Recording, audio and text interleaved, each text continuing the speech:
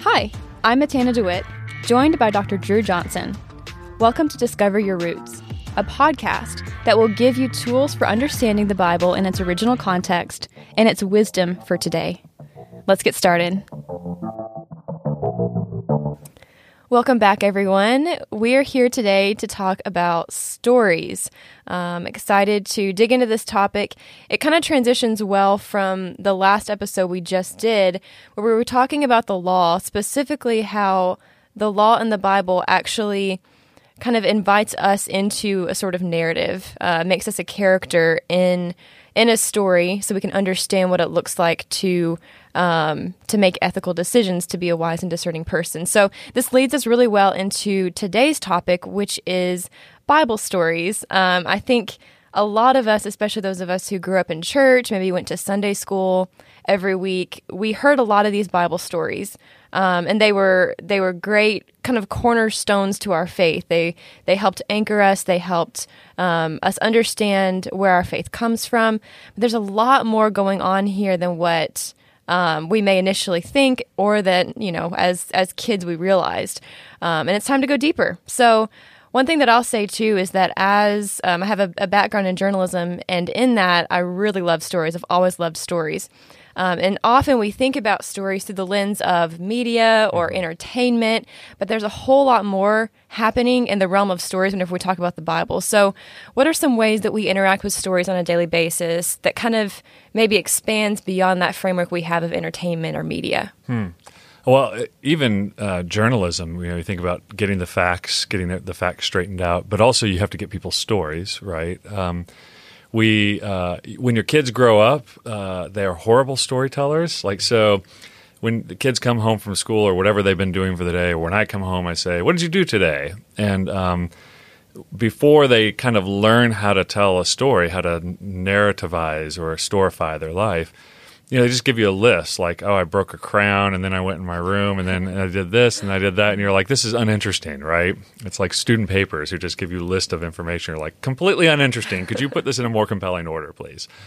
But instead, what we expect people to do is to give us kind of a little, what was the major conflict that constructed your day that you were trying to solve? At work today we had this crisis arise and we were working on it together, and then maybe we haven't even resolved it, but we're going to get it resolved tomorrow. Looking forward to that.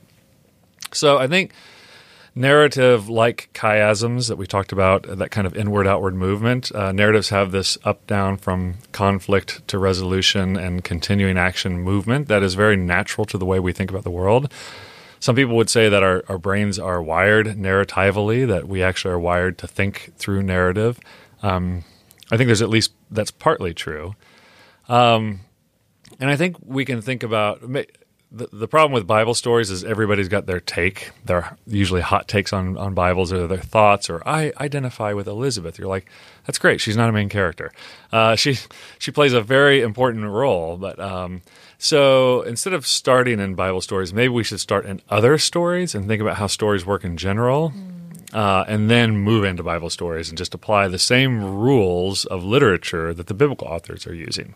Not that the biblical authors are looking down going, okay, what's rule number 2 again on this story I'm trying to tell? But there's just these general rules that we all follow when we're thinking about how to organize something into a story. So if I can think about a great story, like one of the ones we were just talking about, John Steinbeck's East of Eden, I think one of the greatest American novels. A lot of people think that. But as you're reading it, you can imagine it's entertaining, it's dark, it's got all kinds of twists and turns where you're just like, where your jaw just drops when you turn the page and read the next sentence. It's got all of those elements to it.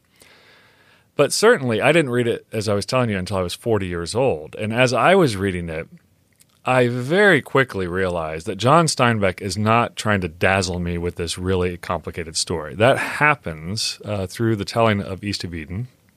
But what he's actually doing is kind of using these characters to reach through the pages to kind of wrestle with me about the nature of humans. What are our obligations towards each other? What do we do when humans have been profoundly hurt and traumatized? And how do you handle them when they act out their traumas in all kinds of really bad ways? What do we do with people who are helplessly romantic, helplessly lonely? He's actually kind of giving us pictures, like the book of Genesis, to show us what he thinks is better and what he thinks is unhelpful, and what he thinks is hapless and hopeless, right? You think this, you think you're going to fix the world doing X, Y, and Z.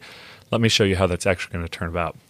It was helpful that I didn't read it until I was 40 because, as I was telling you, I think if I had read it in my 20s or certainly in high school, I would have been looking up a lot of words in high school. But I don't think I would have believed that these were real characters. I would have believed this was like make-believe. Like there aren't people who actually think and act like this.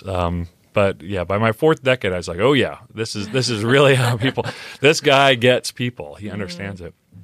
And so I think we can think of narratives as entertaining, but it's often, here's the problem, is Steinbeck, he's got this one central character, Adam. No lie, his name is Adam.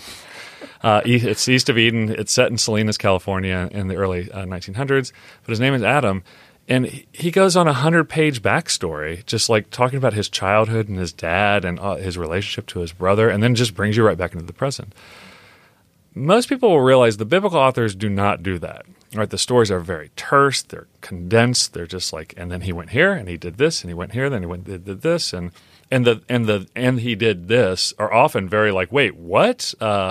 And you're wanting more explanation, and they're just like, moving on, next stop. It's like being on tour in Israel. Like, next stop, we're going to, like, I know your brain was just blown by that last thing you saw, but we're moving on. Get on the bus, right?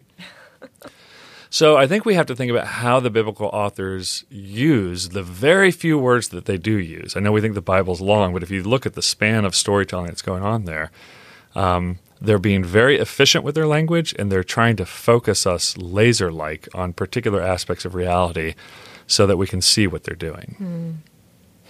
Wow. So, in that's a modern example of, East of Eden as a kind of a parallel to what Scripture is doing.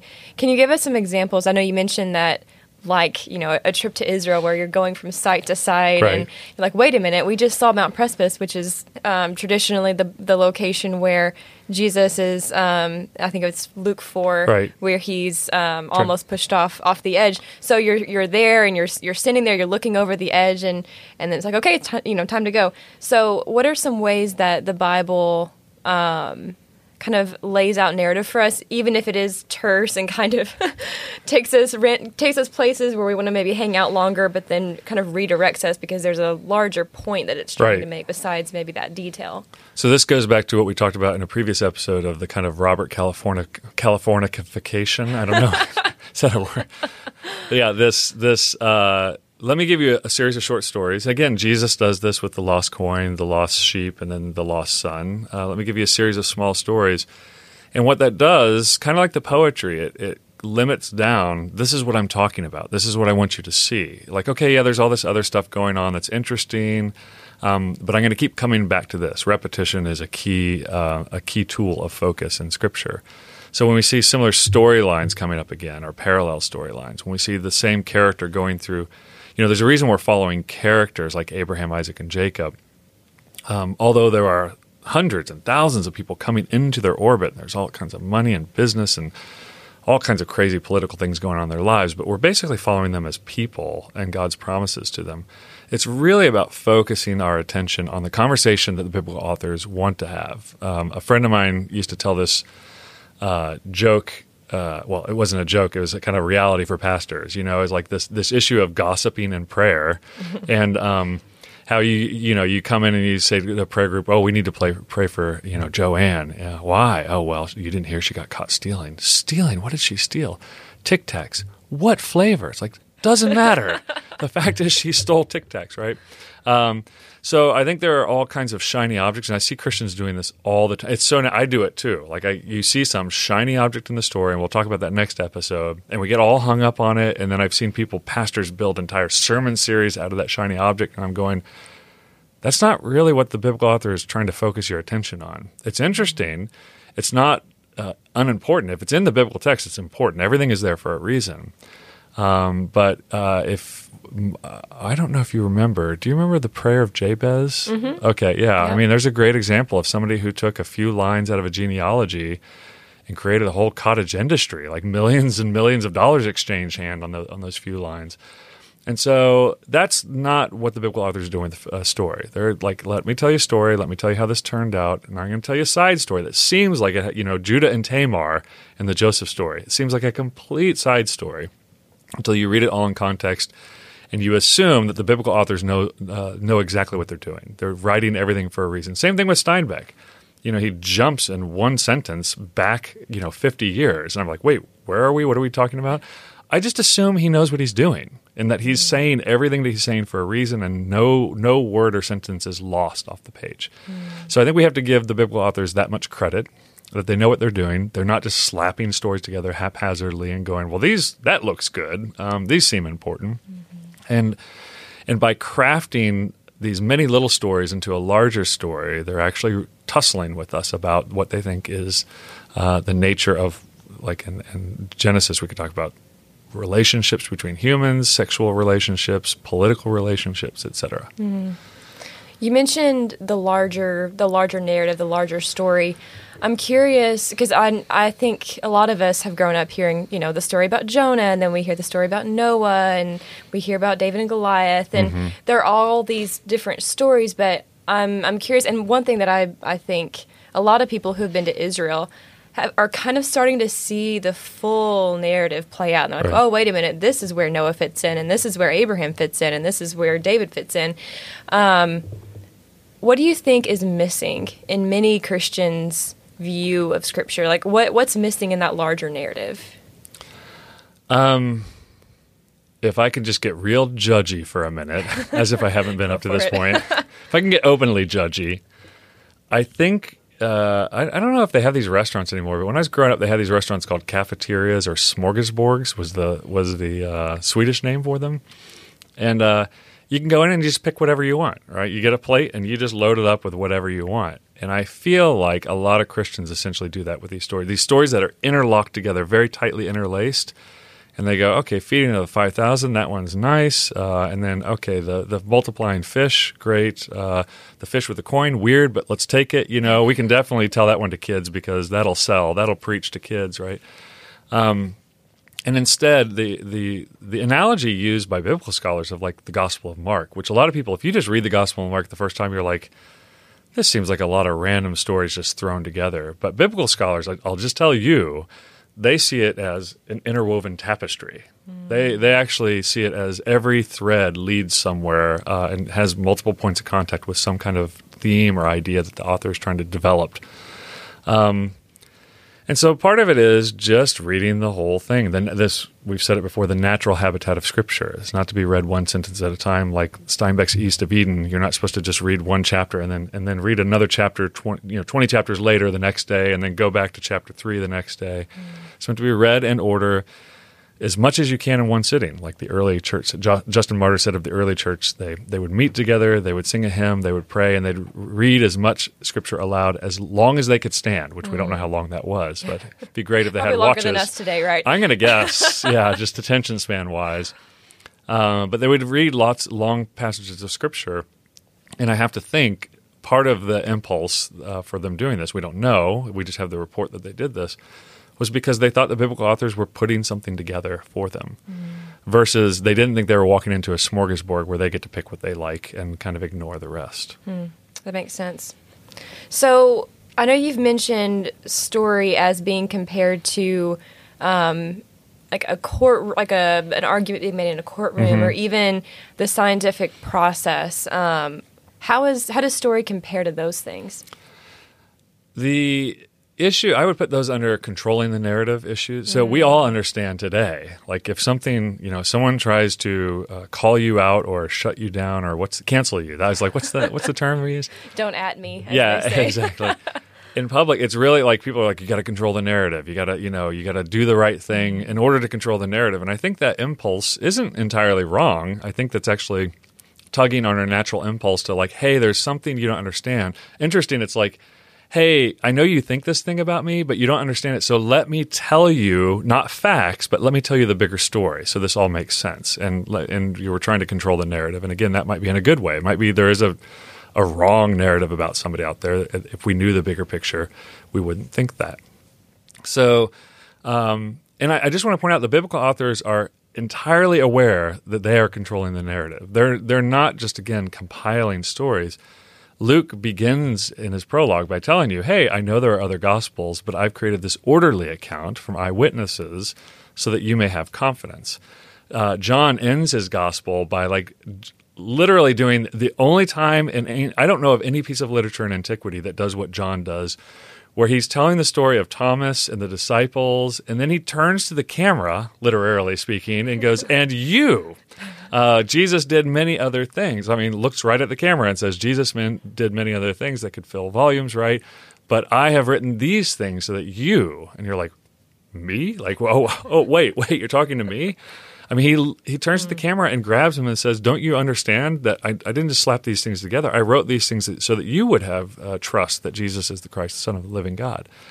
So I take that to be a general mode that the biblical authors are working in. I'm talking to you. I'm curating this collection. I'm putting them together and weaving them together very carefully for you so that you can understand and see what I'm trying to show you. So it shouldn't surprise us that politicians do the same thing.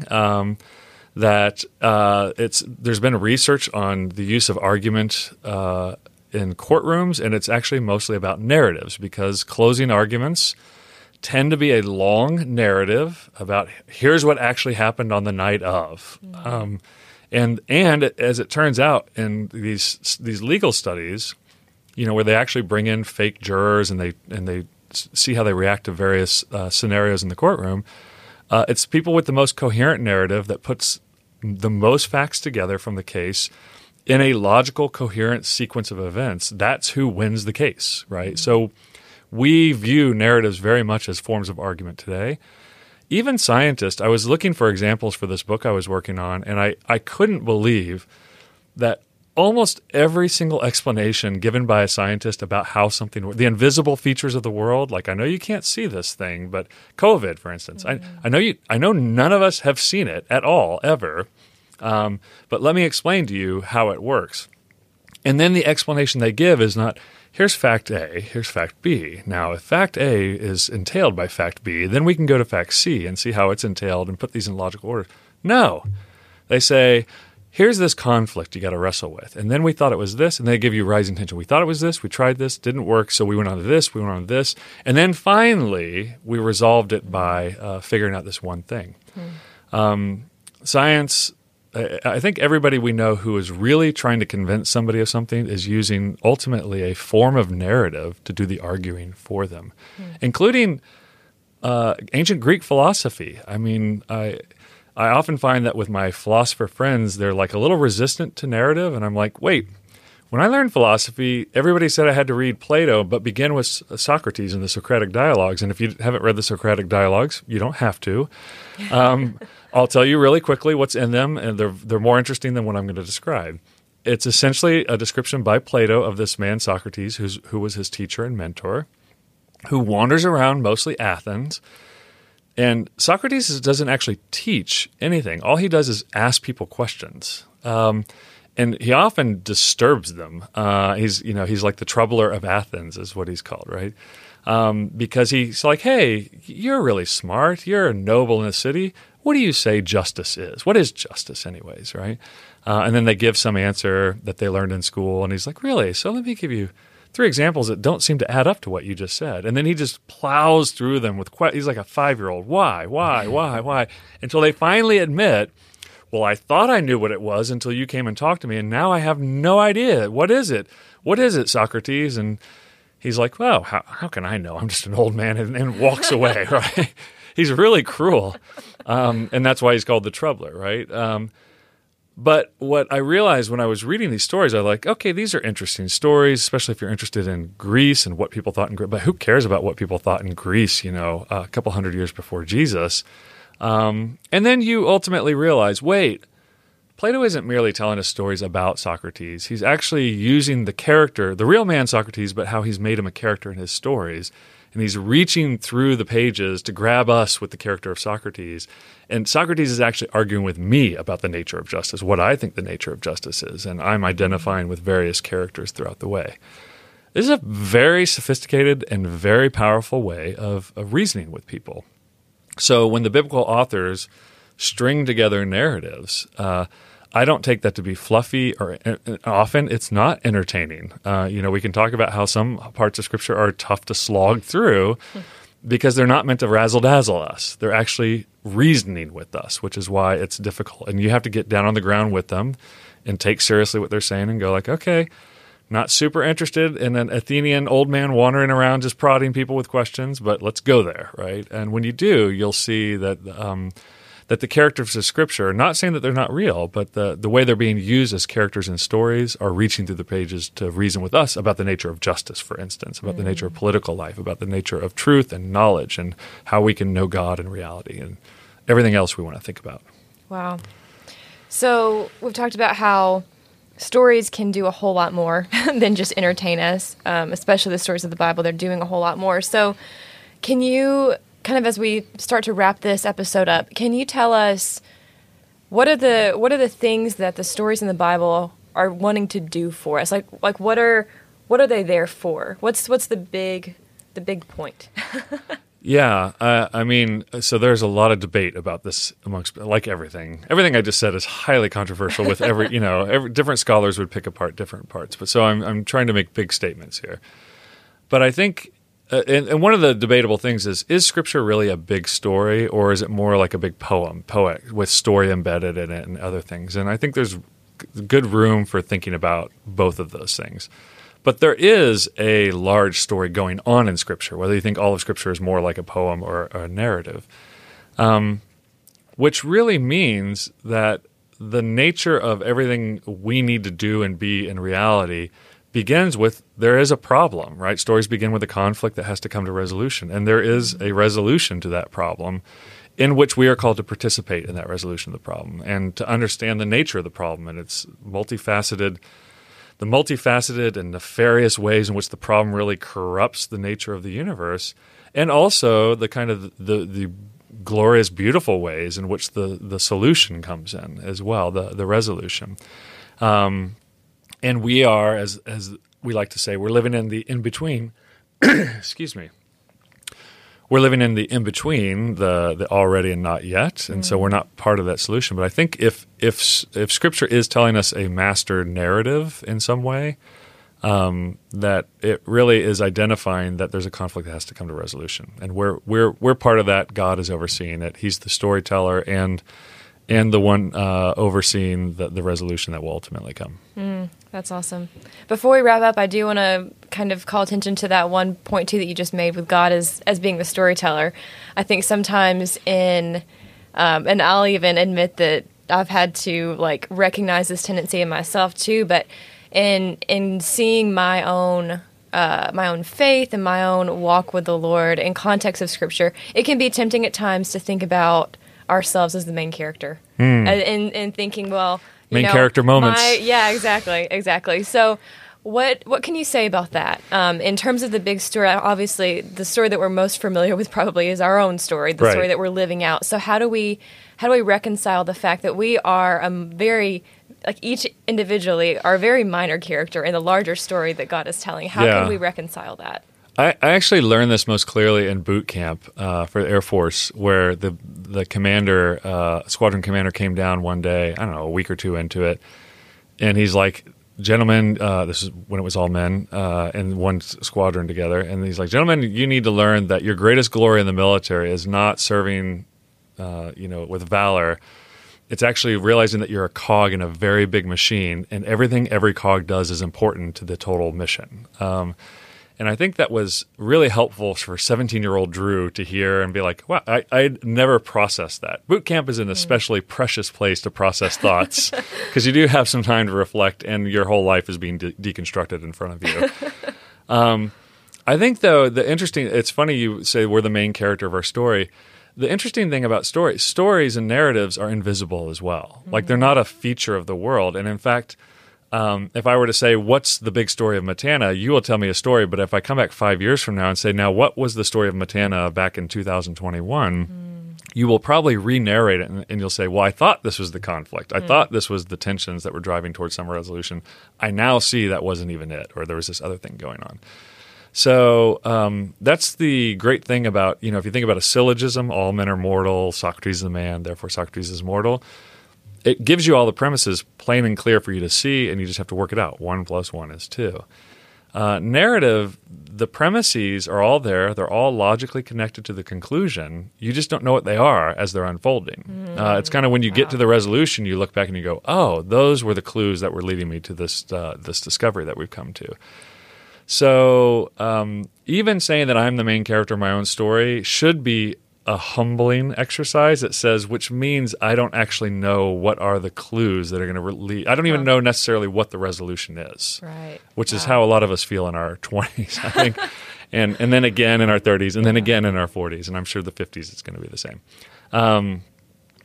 Also, I think when it comes to stories, I have a massive warning here that we all need to abide by, and it's true of myself as well. And I'll give one example to show you how bad it can go. The rabbis in the Talmud asked this question: how did the man in the Garden of Eden know that the woman was the proper mate, right? Because it begins with other dirt-created animals that had the breath of God in them and being presented to him, and so he could somehow tell that those other dirt-created creatures were not like him, the dirt-created creature. And then eventually the woman is presented to him. And so they just ask this normal question: how did he know? Like, what were the signals to him? Because the story doesn't say. The story is very short, right? And short on details. So one rabbi proposes, well, this is simple. He had sex with all the animals, and then he had sex with the woman, and that's how he knew. And I tell that story to my students to shock and horrify them. And to say, actually, there are some sexual elements in the story. It's not like from the Hebrew, it's not entirely crazy. I don't think the dude was a pervert. I think he was actually trying to think through the issue. But I do that to warn them. It's very easy when you come into a conundrum where you want to know something that's a gap in the story. So what do? We fill it with another story that's not in the story, right? So we want to know what happens to people when they die. Well, the scripture basically says nothing about people when they die, like what happens to them at that moment. So we want to fill it with all kinds of stories. Well, you go immediately to the presence of God in the heavens, or you go into hell or something like that. And scripture is just silent in the Old and New Testament on this issue. And so I think we need to check ourselves as storytellers who see ourselves as the center of our own story. I think we give ourselves a little bit too much power. If the biblical author wanted to tell us exactly how the man knew that the woman was his mate, they have the language, they have the power to say those. So say those things to us explicitly as they want to say them to us. So the fact that they chose not to is an authorial decision that we have to respect and say, like, I wish they had, I wish a lot of things. I wish they had given us some time on the clock, like, what happened? The creation of man, naming of the animals, the woman. Like, was that 1 day, 5 days, 10 years, 10,000 years? Like, there's no narrative tempo that indicates how much time went by. I mean, we have so many questions about those first 2 chapters of the 50 chapters of Genesis. But we turning up the volume knob on the biblical authors is allowing them to tell us the story the way they want to tell us, and not filling in the gaps because they make us uncomfortable with our own stories. And we do it all the time. I catch myself doing it as well. So we're all guilty. It's a good starting place. Yeah. Love it. All right. Well, we're going to go ahead and close out this episode, and looking forward to the next one. We're going to continue this conversation about stories, and then especially why the structure of stories in the Bible matter. So come back. It'll be great. We will see you then. Thanks for listening to Discover Your Roots. This podcast is brought to you by the Passages team and is made possible by our generous donors. If you'd like to make a contribution to the work we do, please visit passagesisrael.org and click the donate button. To find more resources about the Bible in its original context, the roots of the Christian faith in Israel, the Israeli-Palestinian conflict, Jewish-Christian relations, and more, subscribe to our newsletter at passagesisrael.org/foundations. Again, that's passagesisrael.org/foundations.